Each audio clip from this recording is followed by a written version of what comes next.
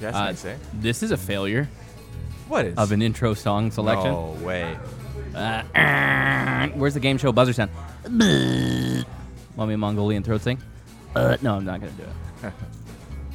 Afraid not, bro. Let me pump up the jams a little bit here. Oh, well, howdy there, partners. It's time to go milk a steer. Ejaculate. Oh, that's where I was going. Get it? So I got really freaked out today. Okay, I'm really freaked out right now that you're continuing with this music. Yeah, this is it, man. It's Technoax, bruh. Yeah, not good. Bruh. Yeah, no, it's... Are you ready? What button do I have to press? What slider do I slide to make that stop? Hey, what's this song called? What's the song called? It's called Country Boy. Is there an O in it? Yeah, there is. Country Boy. You thought I was going the other way. I heard on the Joe Rogan podcast that there's this technology that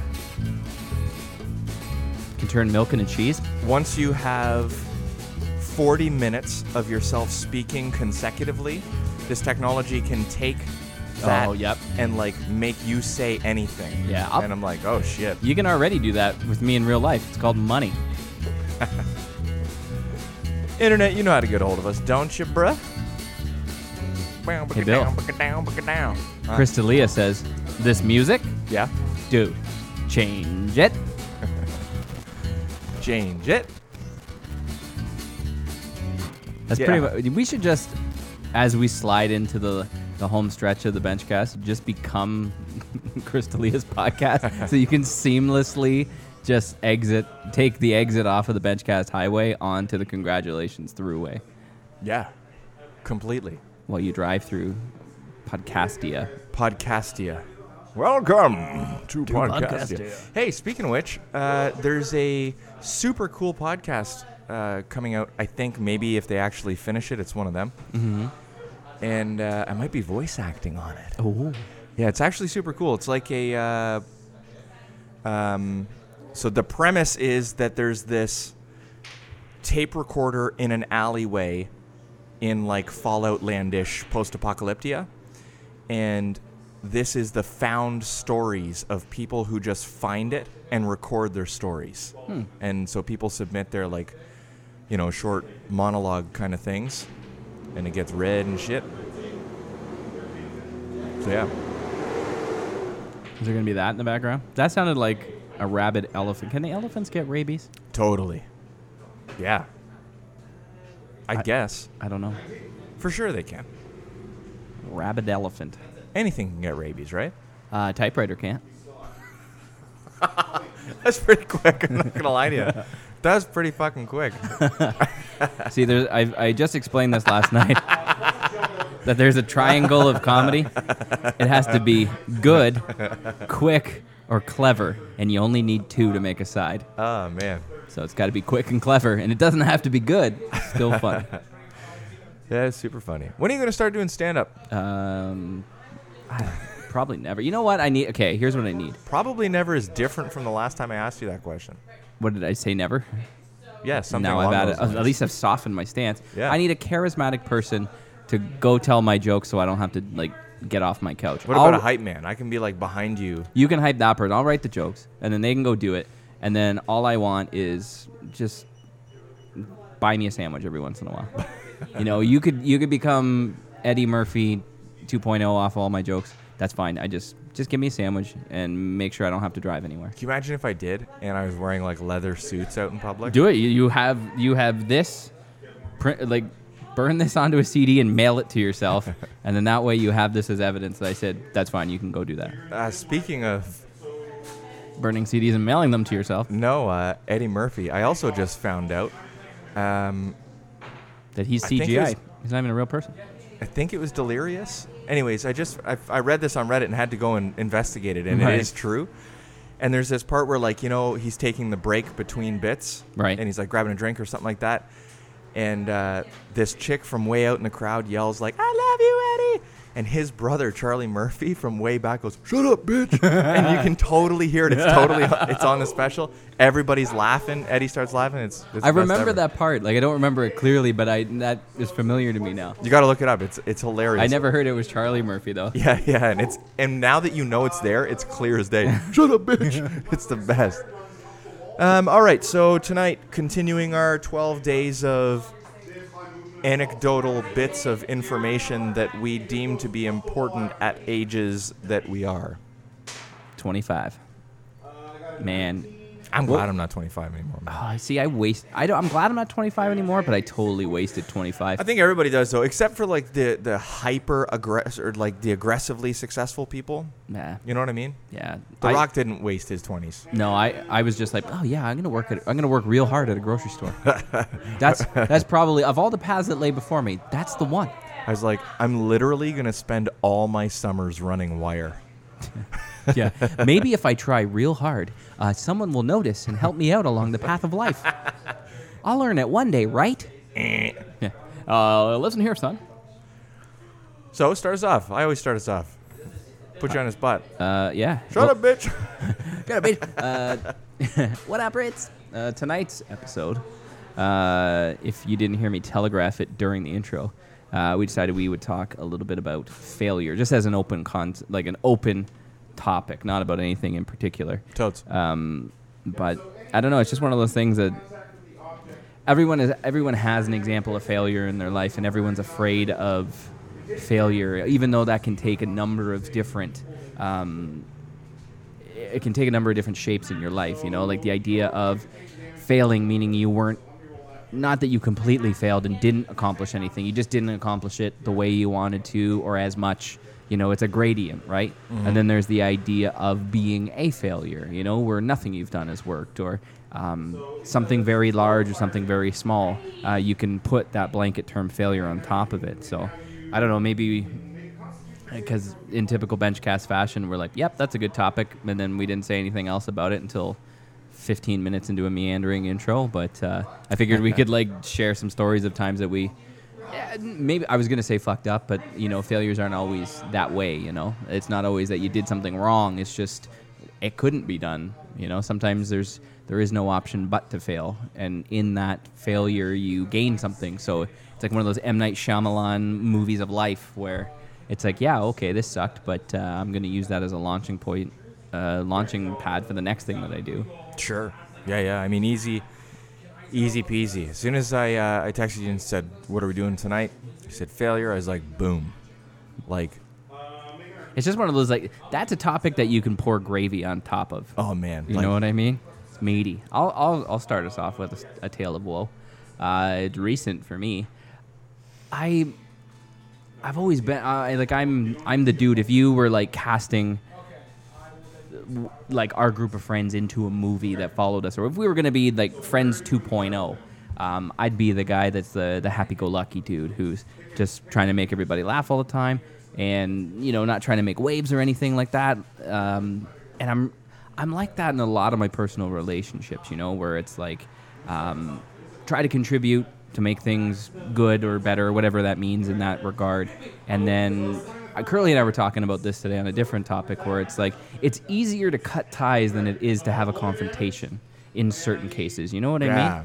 It's like if you have if you and I were to have a blowout fight or something, like one of us would probably have to earn the shit out of that. You know what I mean? Yeah. Like it would have to be egregious. And if it were too egregious, it would be almost easier just to, and then that's where the book closes on that, you know, rather than have that big TV Hollywood blowout fight type thing. Yeah. So, like, I don't know. It's not so much an avoidance of confrontation. It's just I never feel like confrontation's worth it in the end. So it usually results in me eating it. And then there was one entity, I'll say, that I had a personal relationship with, and just felt like I was getting the short end of the stick too many times. So I was talking to you about it. I'm like, fuck, man, I think I'm going to finally say something for myself. And that was big in my life, because normally I'm just the type of guy to take shit. I'm not doing a woe is me thing, but just giving you, like, my MO. That's what it is. Yeah, that's my MO, is usually to take that route. And so I'm like, fuck, today I'm doing it, man. Today's the day that I'm going to say this. Does this sound unreasonable? Because I don't want to come across as unreasonable if I'm going to have this discussion.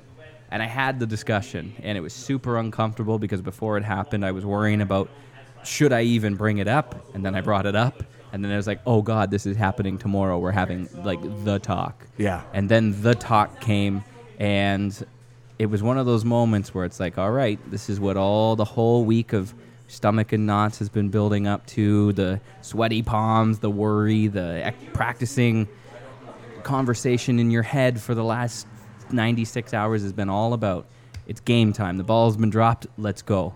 And I just did a real shit job of it.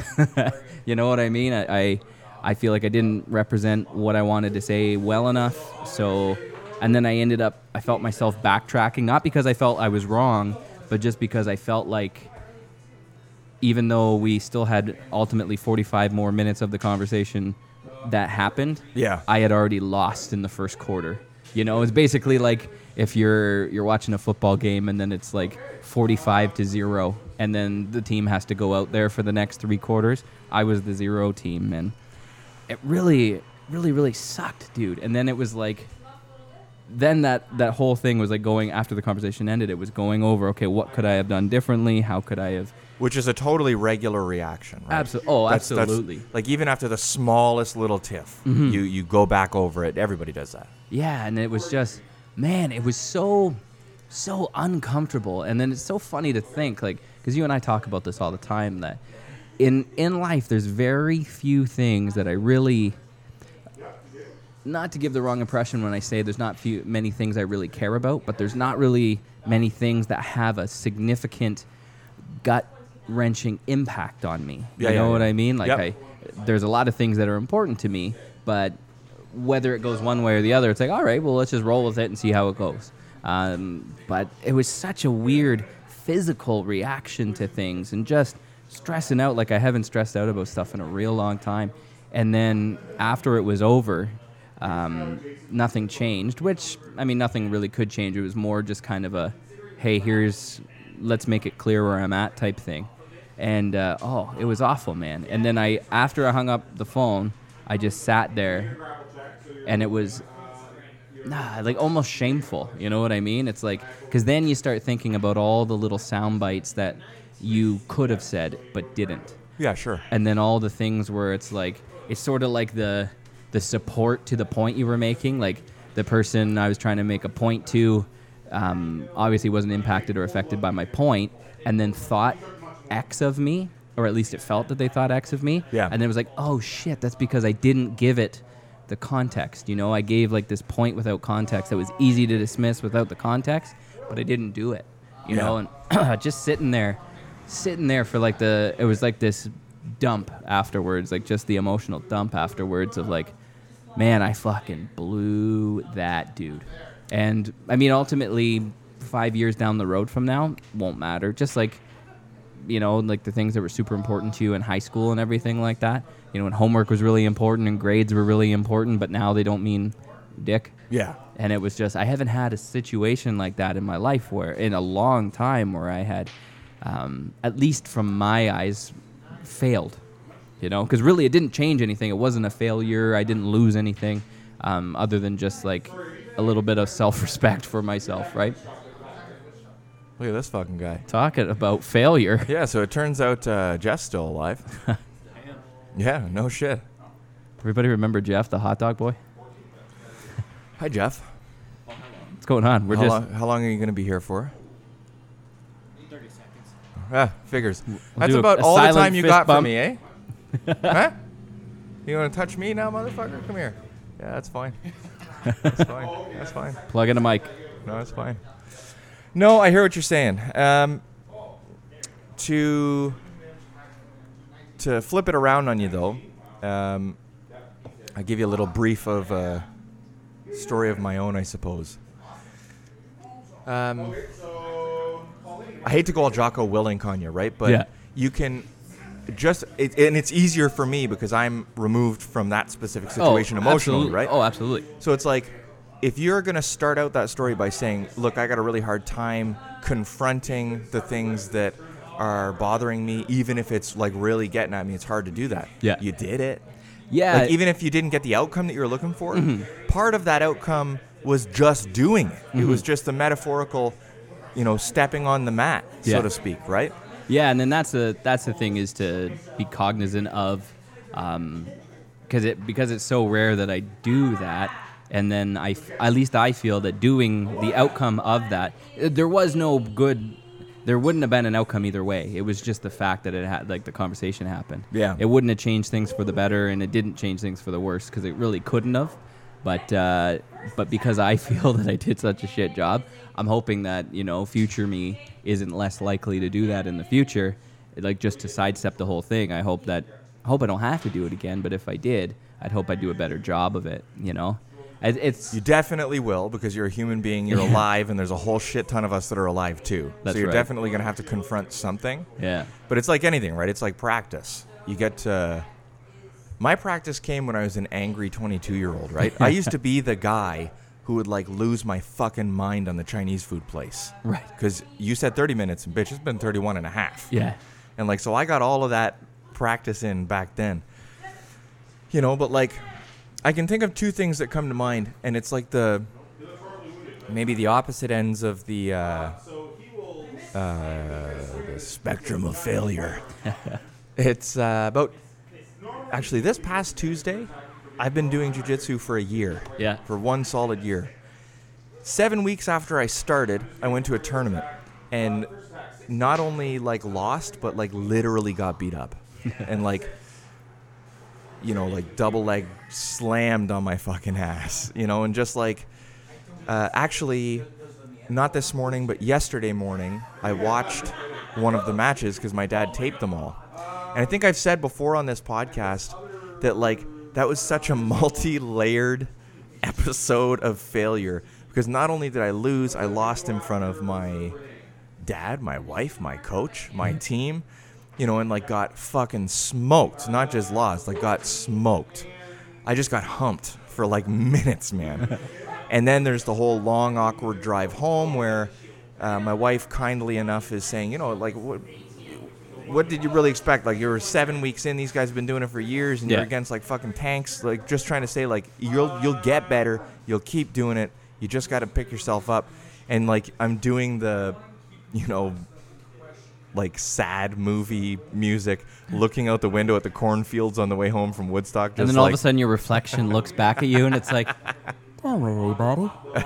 You did your best. So there's that. And when this past Saturday, I went to a jiu-jitsu club in St. Thomas, Ontario, because they have this, like, open mat thing. Anybody can go as long as you're on, like, Marcus Suarez's team. You can go there and train with them. And the biggest thing I was looking for there was the feeling that I got in that tournament, and I've only had once since, when we did a gauntlet with one particular guy that was really fucking rowdy. And you get this, like, butterfly. It's like from my gut into my chest, and I can feel the tingly in my fingers. Yeah. And it's just like that, oh, fuck, we're going to go for it here. Like, this guy's going to try and murk me. And yours was from literal physical combat. Mine was from having a phone conversation with somebody I knew.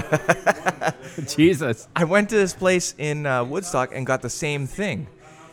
Now, the good and bad of it is, or the up and down of it, I suppose, is the first guy that I rolled with, again, like, I forgot jiu-jitsu. Yeah. And, like, I just fucking blanked. And I was on my back, and, like, I couldn't get a frame out. I couldn't react. And it wasn't until, like, 3 or 4 minutes in, I was, like, kind of like, okay, this guy's going ham here. I got to, like, start moving. But the second guy, I was like, all right, let's go. It was like and, every reaction time fired quicker. Yeah, and I was like, okay, that's better. But it was still, like, I still rode away from that being like, okay, now I kind of know where I stack up against dudes I don't know. And I can hold my own against X, Y, Z. But that first guy with me all the way home, I was like, fuck. It's just, you still get that, like, little micro dose of failure there, right? But then you swing it away from the physical and more toward, like, the general life kind of shit. Like, I don't know, like, it's just the more general lifestyle stuff. I was gonna say while you were going through that, what I was picturing in my mind was you fighting like you were saying, but then it switched right away to like anytime we've watched UFC fights and then you're rooting for your guy. And I'll never forget the Rashad Evans Rampage Jackson fight, and Rampage just looked like a shell of himself. Yeah. And it was like he forgot how to fight, you know. And Yeah. I mean I know we've seen one sooner than that, more recent than that one. But Ronda Rousey yeah, in my garage, and everybody was just silent. well, yeah, and it's just She fucking like got head kicked into oblivion. And it's one of those things that if you get clipped and you get your bell rung and then your CPU isn't firing properly. But that Rashad fight, like Rampage didn't do anything, Yeah. you know, and I didn't see him get clocked where it's like all of a sudden, you know, he scrambled his processor. But you probably have a more, you know, like you can connect with on that level now, right? Where Yeah. it's like, yeah, you can train forever. Yeah, it can be like just, you know, riding a bike, and then all of a sudden in the moment, like things can change, right? You're on your back, and you're like, all right, so And what you're is like, this called again? What arm do I move? And like, and you forget to breathe. Jiu-jitsu? Yeah. Back toward like the overall or overarching lifestyle thing. Mm-hmm. I would say that I'm going through this currently. Mm-hmm. Way back, like maybe 7 years ago, 8. Oh Christ, longer than that. Oh my God, that was like maybe 9 years ago, maybe even 10 years ago. Oh my God, a third of your life ago. Oh my God. No, it wasn't that long. Fuck me. It might have been, though. I moved to Thunder Bay to attend Lakehead University for the concurrent education program with a teachable in history. Mm-hmm. And I quit. And I moved back to Brantford, and I started doing distance education with Athabasca University, and for a completely separate reason, I quit. I applied for the Army. Army won't take me. The IT thing is putting food on the plate, and I like tech. Mm-hmm. I do like tech. The service part starts to wane thin sometimes. And so maybe it's not so much like an event so much as it is like just a... Assessment? Maybe not even an assessment. It's... How can I say... I'm 31 years old, and you're supposed to, or maybe I'm surrounded by people who seem like they have figured out what they want to do. Mm-hmm. And so like one of the things I'm doing to combat that feeling is narrowing focus, right? And so, you know, like I've said that I have hobby ADD, right? And I jump from this to that and the other thing. No, you? I'm selling everything that has been in my closet that I'm like, oh, I'll pick that up one day. I'll do this again one day.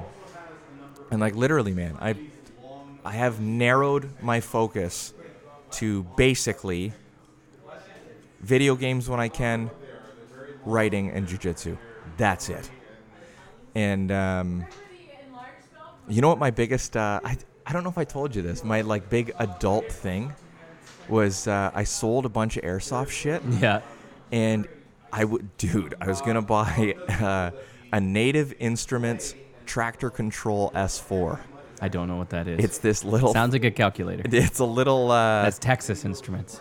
It's a little MIDI controller for like okay. DJing and shit like that.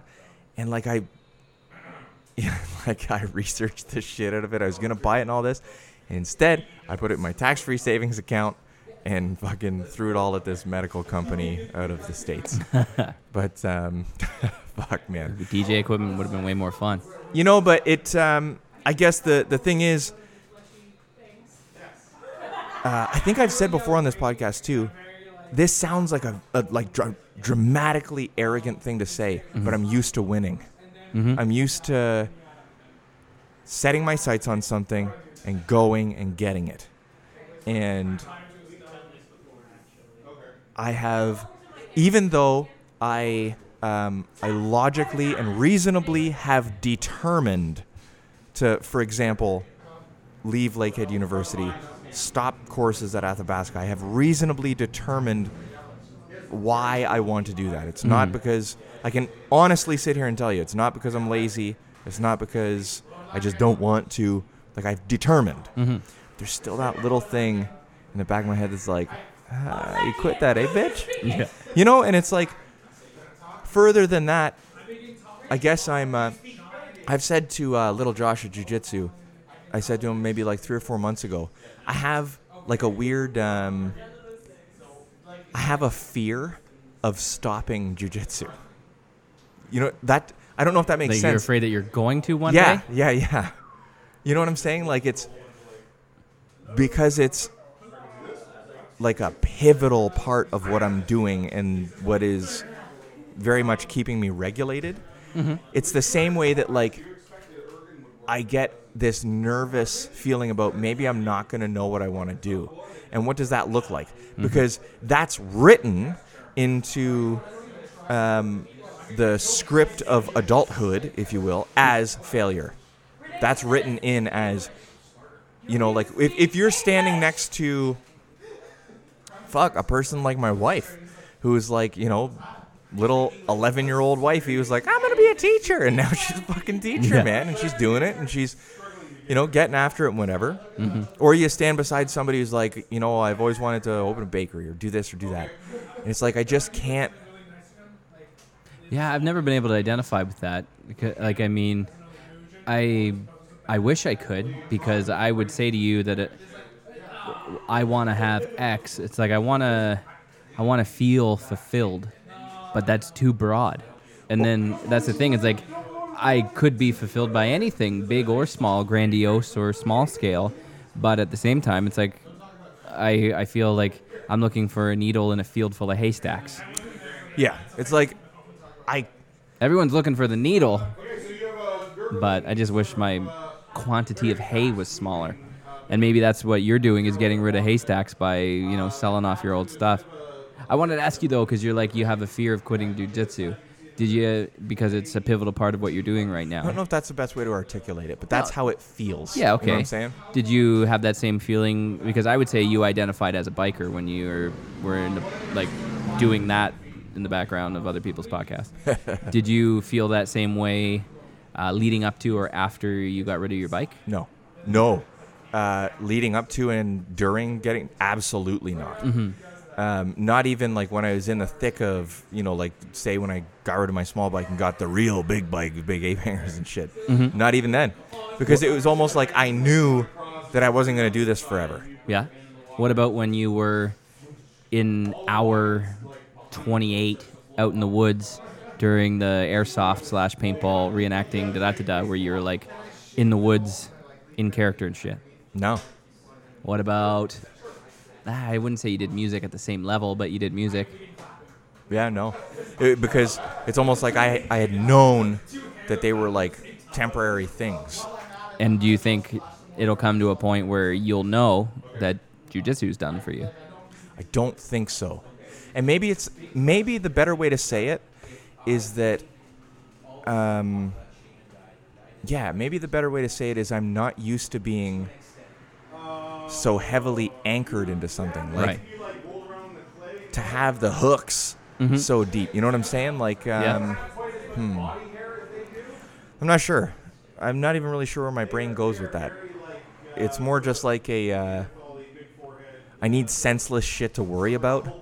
And so I'm like, well, I might as well worry about my brain does like, a good job hurting of my bringing back that and to not me. being able to roll anymore. Like, mine's dumb. It's just like, you know, like I remember when there was a while where I literally said to you, I'm like, dude, don't mention Fukushima to me anymore, okay? Yeah. I was like, I need to be real with you.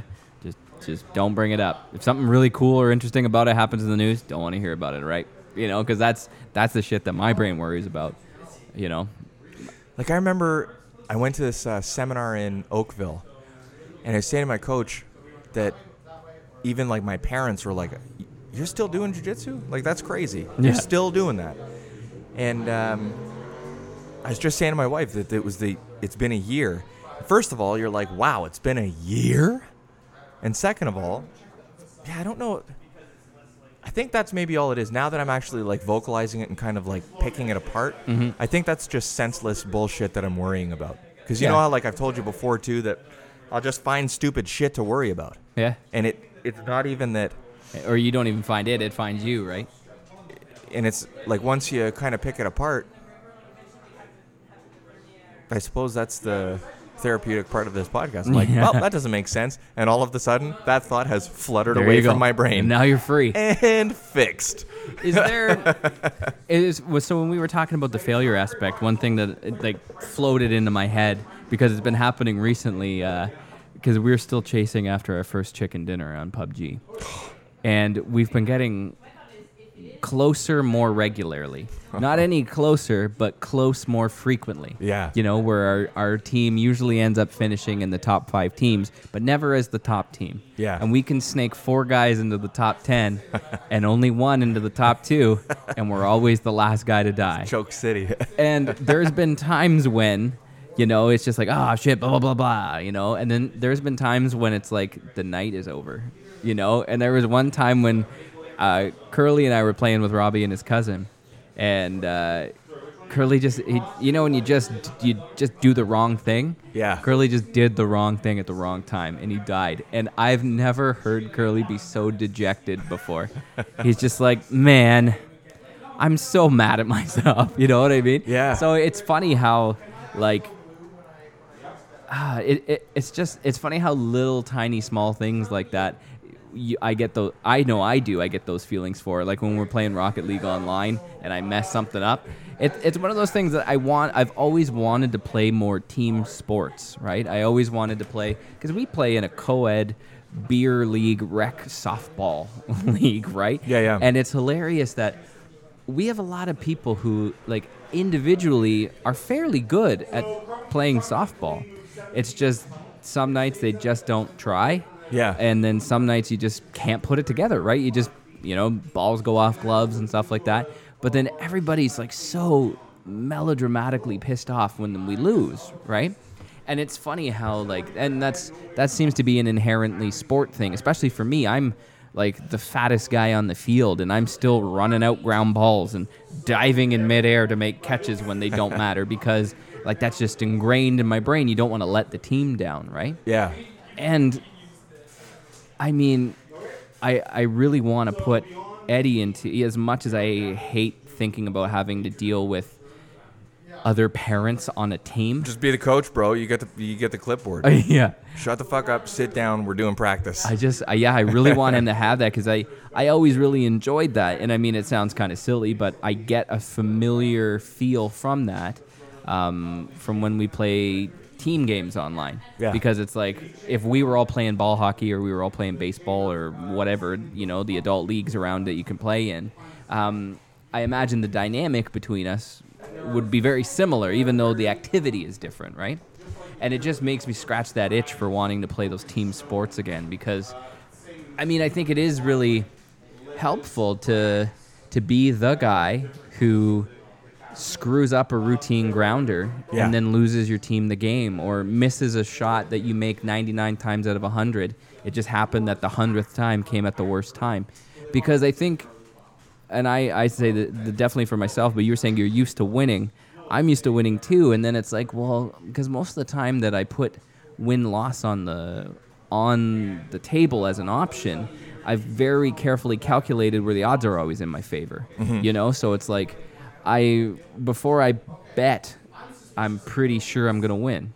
You know, and it's like, part of that's lucky, and part of that is working hard. And it's one of those things where it's like, have I done myself, at least my brain, a little bit of a disservice by not putting myself in a position to fail more frequently, that it still feels like such a shit pile every time it happens. Now, it's always going to feel shitty in the moment, because it obviously you didn't really fail, but it doesn't matter, because it wasn't. That's like if I entered a poetry contest like an hour before it ended on a whim and I didn't win. Like, I'm not actually going to be disappointed about that. But it's like, you work really hard for something, you expect a certain outcome, and then despite your best efforts, it doesn't happen. Yeah. You know, that's something that I feel, I mean, you don't want to feel shitty all the time, but it's like, by avoiding that, you kind of get this coddled existence where... The bubble. Yeah, and then small little insignificant things all of a sudden feel very, like a big affront to you, you know? The other thing I think, too, the more failure even the chance of failure. But the more times you fail, the little tiny like bullshit things that really don't matter, but it still stings. Like that's enough that it stings.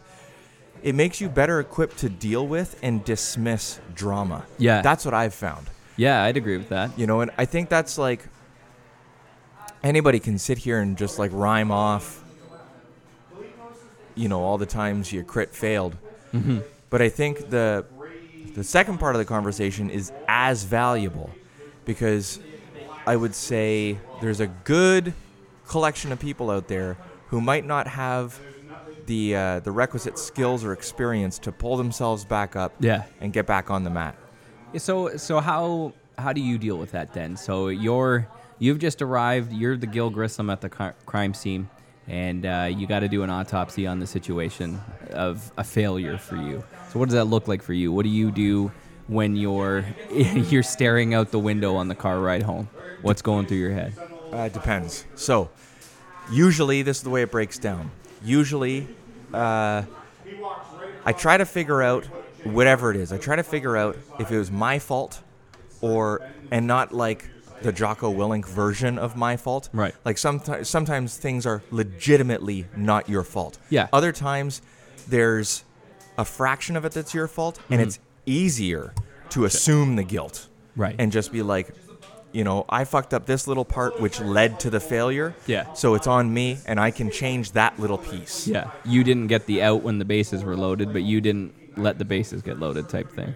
Yeah. Usually I'm the type of person that requires the bending of somebody's ear. So that's when like I'll crazy check against you, or at my house, it all comes out at the dinner table. Mm-hmm. We eat at like the actual dinner table, and that's the way I was brought up. It's like a family meeting. Yeah. And you dump everything from your day, and if you have something to say, it gets said at the dinner table, so that when it's all squared away, we can all go on with the rest of the night, ideally. Yeah.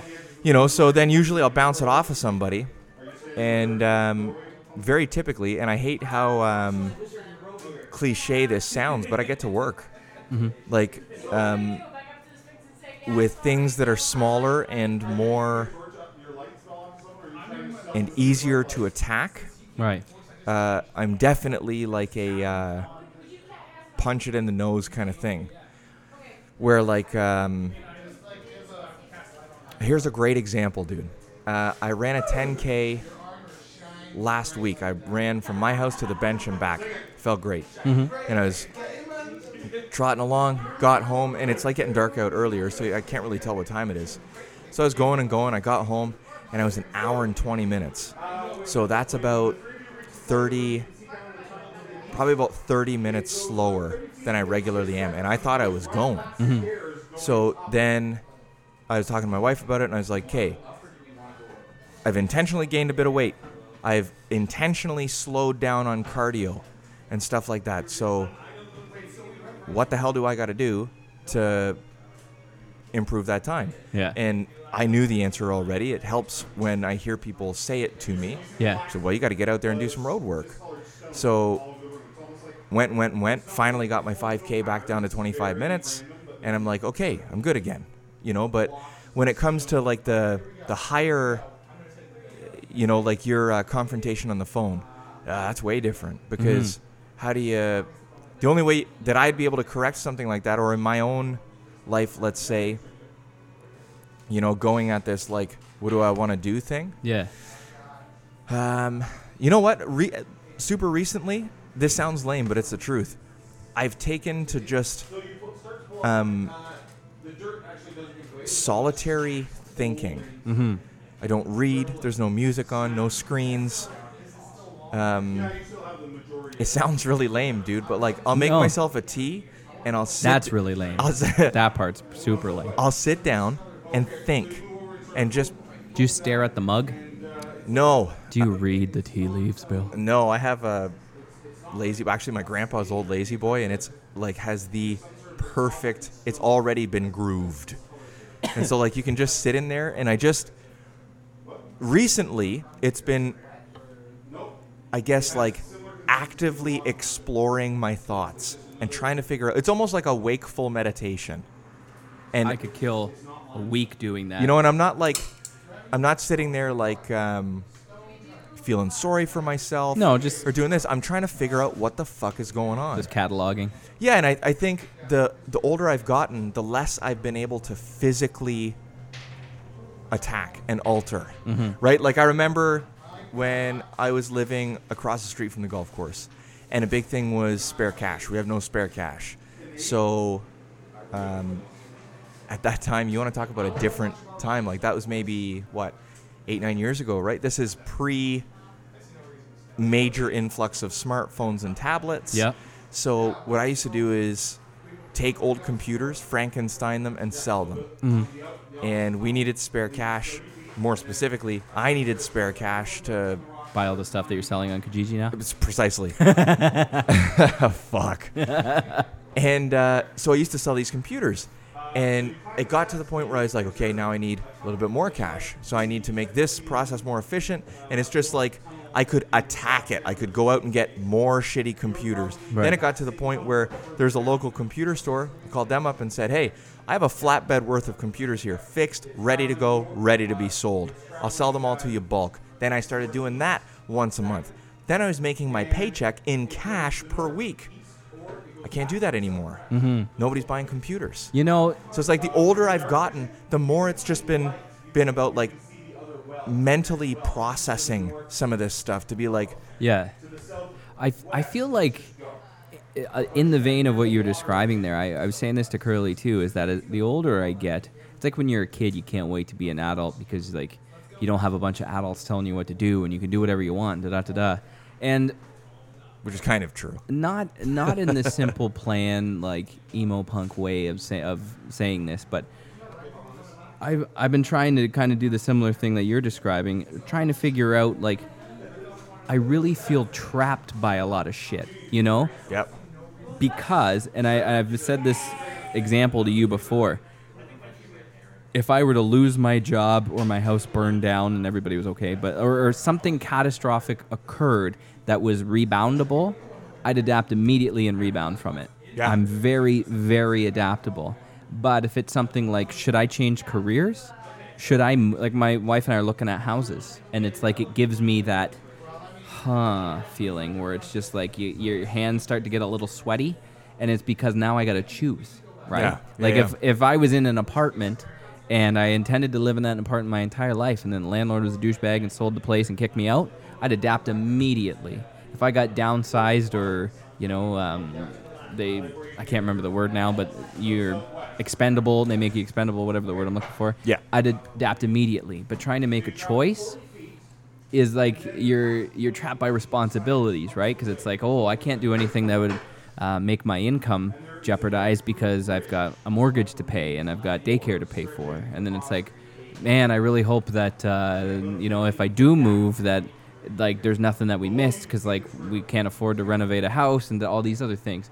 And I was saying to Curly, like, it's really something that I think I'm kind of chewing on, thinking about is how to stop feeling trapped by your current situation. You know what I mean? Because I don't want to change anything. And we've chewed on this a ton of times on the podcast where it's like you feel like you need to constantly be moving and changing and evolving intentionally.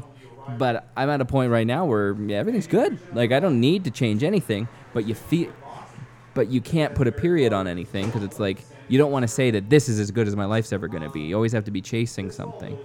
But I don't have anything to chase, and I don't necessarily have anything that I'm excited to change.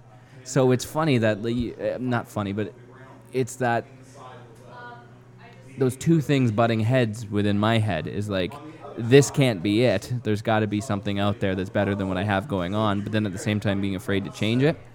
So I don't know, you feel kind of trapped, right? Because even though you do have the freedom to decide whatever the hell you want, there's that fear of making the wrong decision, because making the wrong decision would be a failure, So it's like, Well, the repercussions, right? Well, yeah, The waves are bigger now. If you're dropping the pebble in the pond, the Yeah. waves are bigger once you get older, right? God, man, when I was in high school, I think I worked in pretty much every store in the mall.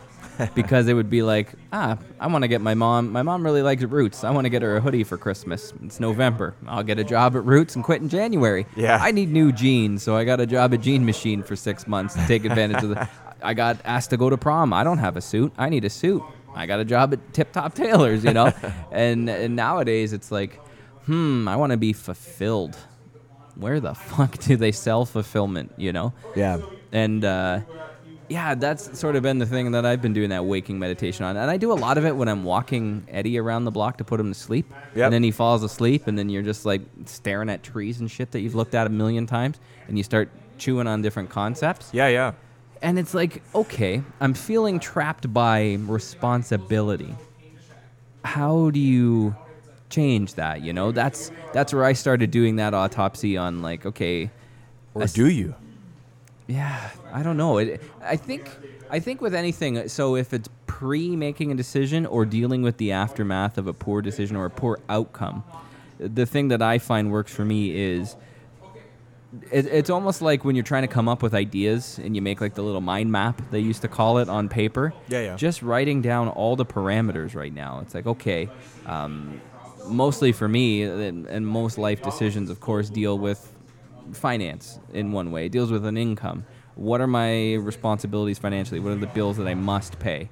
Okay, that's the minimum I got to earn plus whatever I eat, So just getting all the details out on a piece of paper, or what I did after that phone call where I feel like I shit my pants for an hour.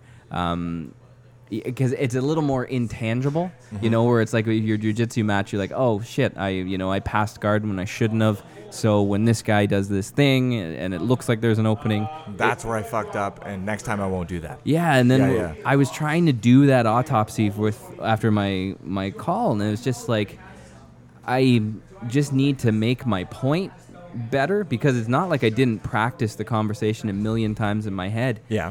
But it's I find the thing with me, and this is probably why we are cruising in 150 episodes of hour-long podcasts, is that I'm too wordy, I'm too verbose, because I always want to give context to my emails are always too long. Yeah. My thoughts are always rambling and ranting, because I blab out a thing, but then I want to kind of give like the underpinning to it too. So the one thing I tried to learn is to be more succinct in what I'm saying. Okay. But how do you make a short, powerful sentence that is self-explanatory? It's real tough to do, especially when you're put on the spot, right?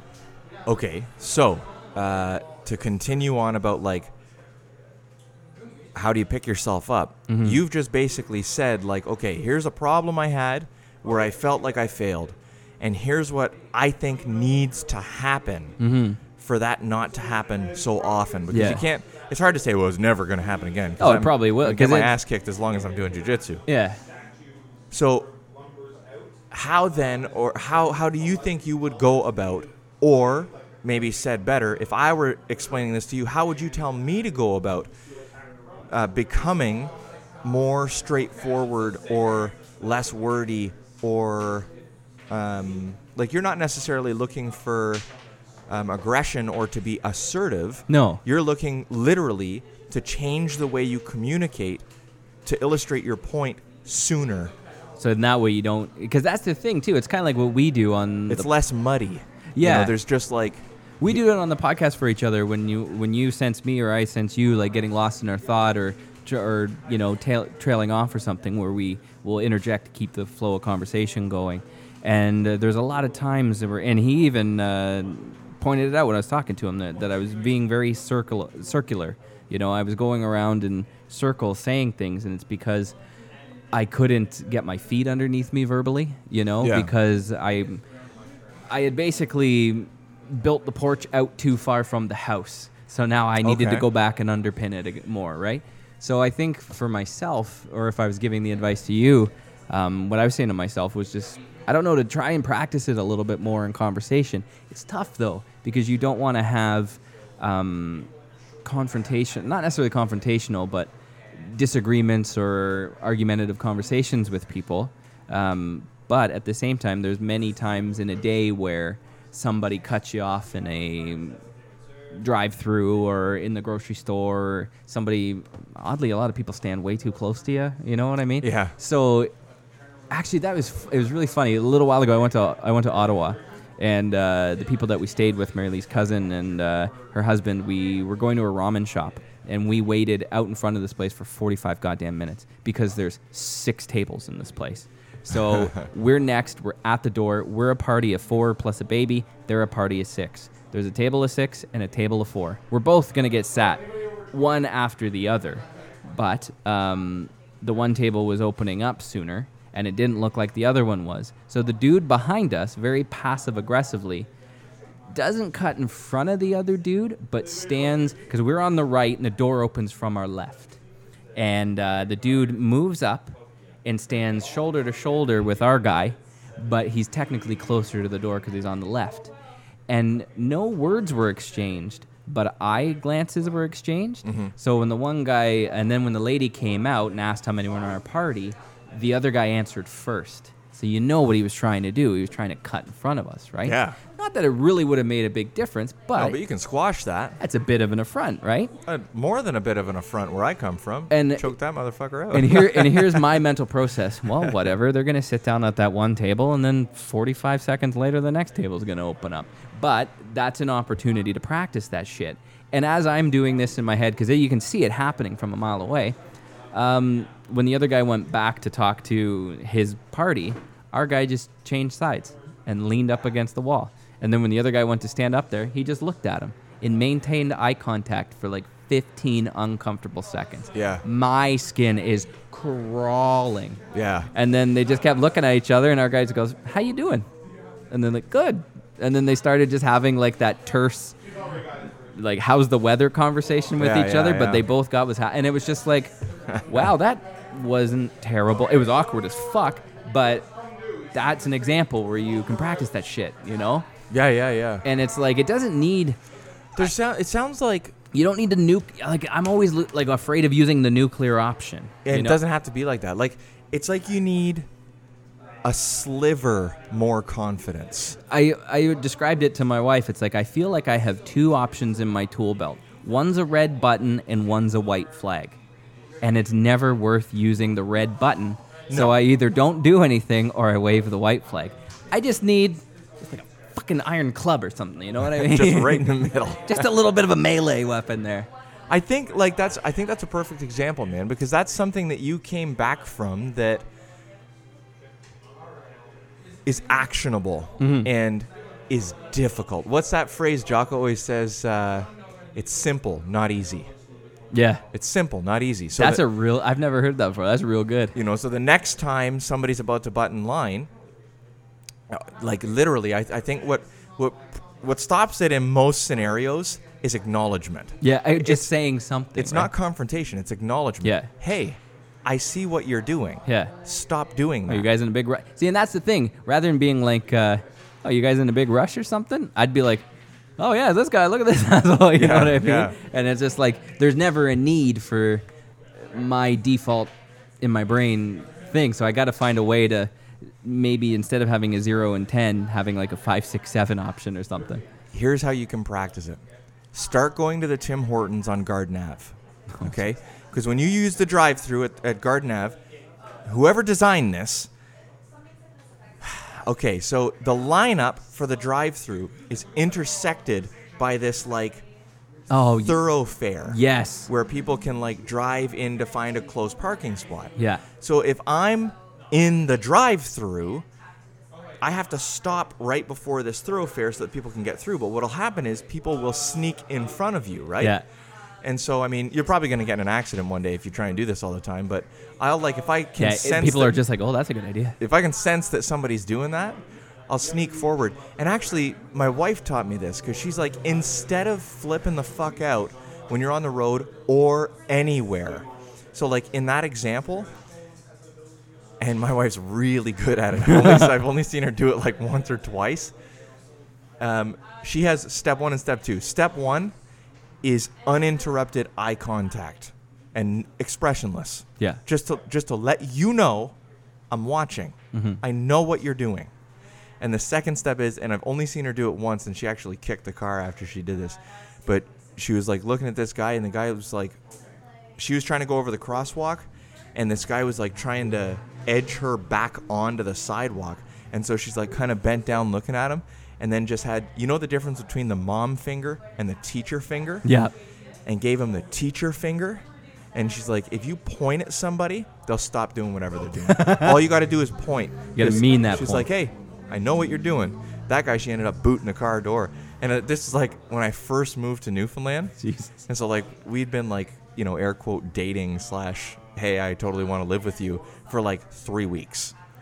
And she booted the car and I was like, this bitch might be crazy. Like, you never know, man. No, that's actionable. That's something that, you know, you can take. And the best part about failure is you don't want to feel like that again. Yeah, it's a motivator to change the outcome anyway, but it also could be a motivator to change the scenario as it's happening, right? I'll tell you what. This is how we're going to work on this. We're going to go fuck with Curly and try and make him feel bad. If at any point I am behaving in such a way that makes you feel like you want to say something, just say it. No, fuck. Bill? Just say it. No, I don't but like listen, the way you're looking at me right now. I'll be your safe place for this. Yeah, okay. Okay? My Until safe you piss space. me off. And then you're going to be like, do I have to slap this motherfucker down? I mean, what should I do? Then you're going to get to like, Yeah. mind outside for a minute. And I'm just in like shorts and a t-shirt just for 1 minute. I have zucchini bread. Give you my gi top. Here, put this on for a minute. I want to choke you with your own shirt.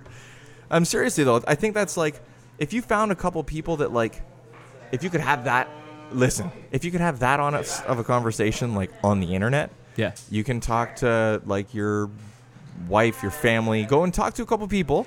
Like this is what you should do. You should talk to a couple people and say, listen, here's something I'm struggling with. Be real. This is what I'm struggling with.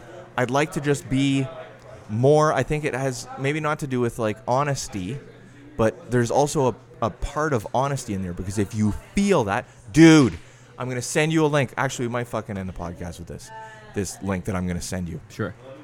Fuck me, man. This is what you need to hear.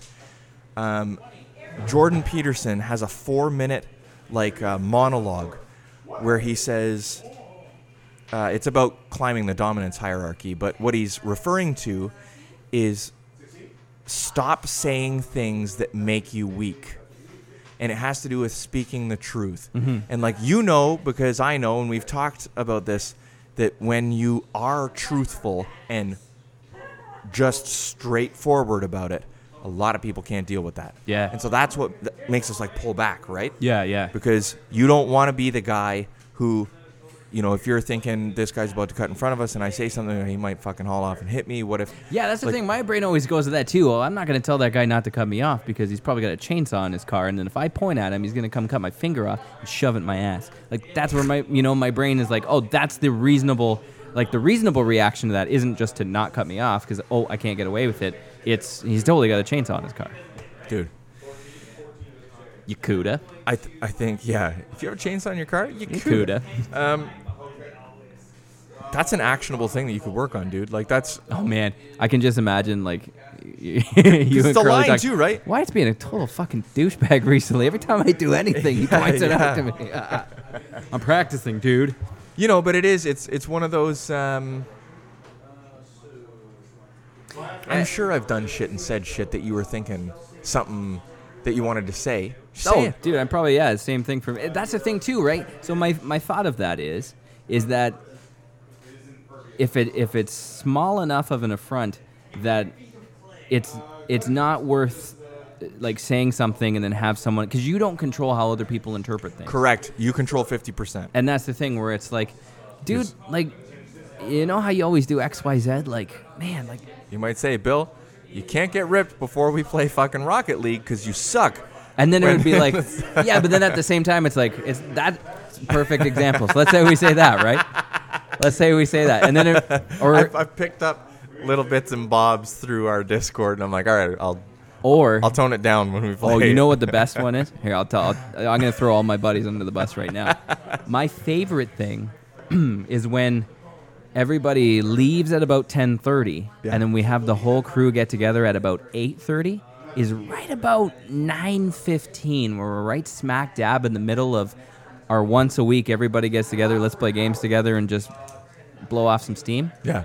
How about we all just can't pick a game? How about we all hey. Yeah, dude, and it's not like you're not. It's not like nobody's suggesting anything. Yeah. I'm like, hey, how about Left 4 Dead 2? Nah. How about Arma 3? Nah.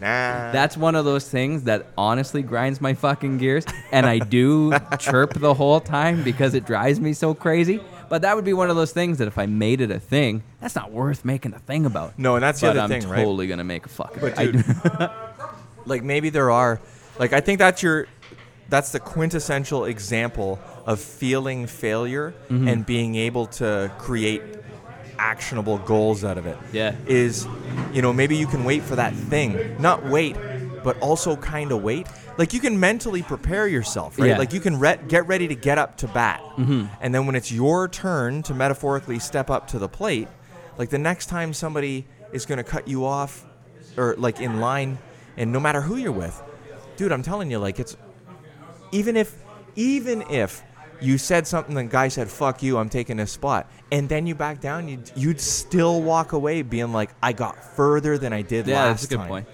It's kind of funny how our first 5 and nobody's episodes... going to say that, by the way. You know what I mean? Yeah. Like, it's the schoolyard bully, dude. He's trying to edge up, and if you, not even aggressively, but if you just like... I'll do it when I'm driving the Versa. Just acknowledged that, I see what you're doing. Yeah. Like, just so you know, like, you know how lines work, right? Just blow kisses at him. That would probably... Our first 5 episodes, the theme was "Don't be a dick," and 150 episodes later, the theme is "Don't be a pussy." We're really evolving. We're evolving as Pokemon here. That's right. I'm not gonna end the thing with fucking. You know what, Jordan Bill? Peterson. It really drives me nuts when you say you're going to end the podcast with something. Fuck it, I'll go find it. Boom!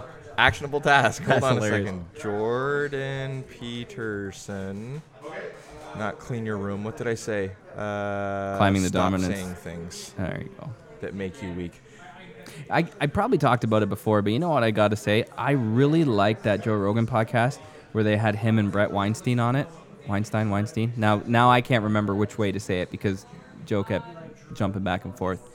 But these were two guys that, at least on the most part, seemed to agree with each other on a lot of things, and there were certain things that clearly they were on the same side of the field as each other, but not necessarily on the same yard line on. And they were able to have a conversation and express similar yet varying opinions on things, and nobody got mad. Oh, you mean like adults? And nobody raised their voice. And nobody spoke in all caps. Do you listen to, do you look for media from Jordan Peterson? I need to more because I really like the way the guy talks. You know, like he's just... I might, I'll curate a bunch of shit for, because I'm like obsessed. I actually pre-ordered his book that's coming out in December. It's like the 12 Rules for Life. I can't fucking wait.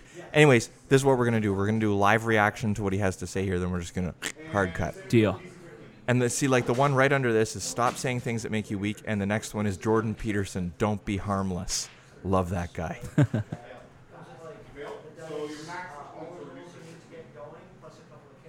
Come on, Internet. You know what, Internet? We'll get there. Here we go. It really... Your ineffectiveness has affected me in the following ways. Like intervention style. Oh, the fucking Internet. Here you go.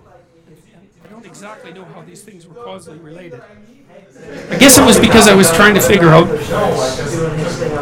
who I was and how that could be fixed. Something like that. That's pretty much where we're I at. pay very careful attention to what I was saying. I don't know if that happened voluntarily or involuntarily, but I could feel a sort of split developing in my psyche. And the split, and I've actually had students tell me the same thing that has happened to them after they've listened to some of the material that I've been describing to all of you. But I split into two, let's say.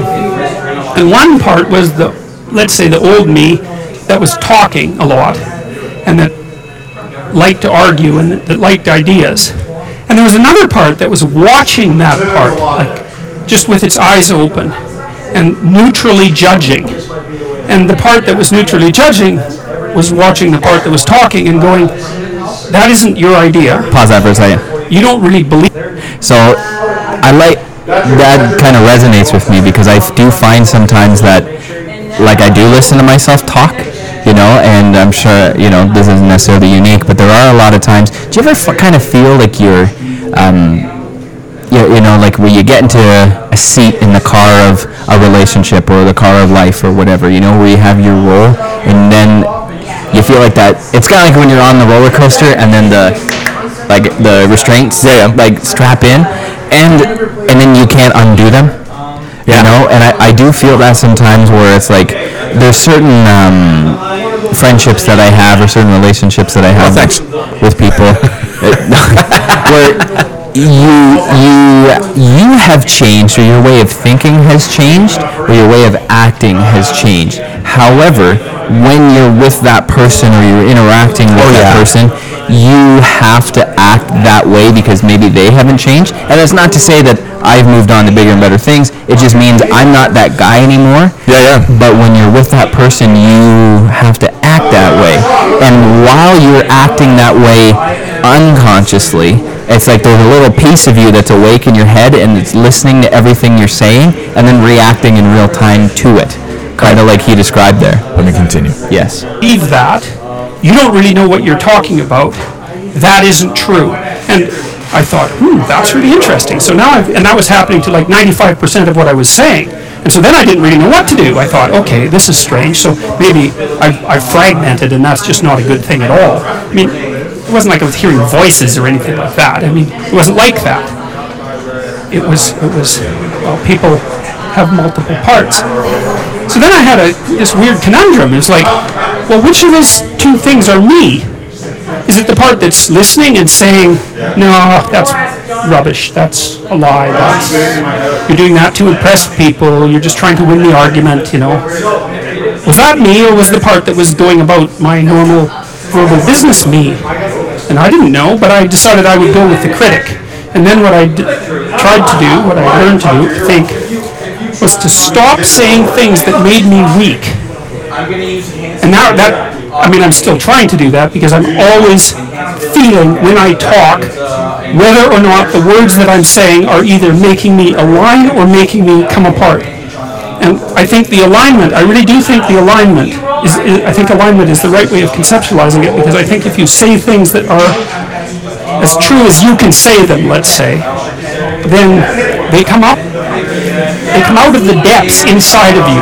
Because we don't know where thoughts come from. We don't know how far down into your substructure the thoughts emerge. We don't know what processes of physiological alignment are necessary for you to speak from the core of your being. We don't understand any of that. We don't even conceptualize that, but I believe that you can feel that. And I learned some of that from reading Carl Rogers, by the way, who's a great clinician, because he talked about... Anyways, I mean, then he Jordan Peterson's on for another 2 minutes. That guy goes on tangents, but his economy of words is just fantastic. I'm going to curate a little list of shit to send you, because, like, without going too far into depth, because we got to pack this shit up so I can go for a run, because it's fucking 9:15 already. What happened to today? What happened to September? No, wait, well, I'm going to bail on that joke. This, Jordan Peterson has fundamentally changed my belief structures. Or maybe not Jordan Peterson, but maybe the way that he articulates things. Yeah, it's like he gives you like little nuggets to chew on. Definitely. I like the way he talks. I really like it. Man, oh man. You know what's really funny? I'm going to do this so it's on air. So, here we go. Remember when I said I ordered your Christmas present? Yeah. I'm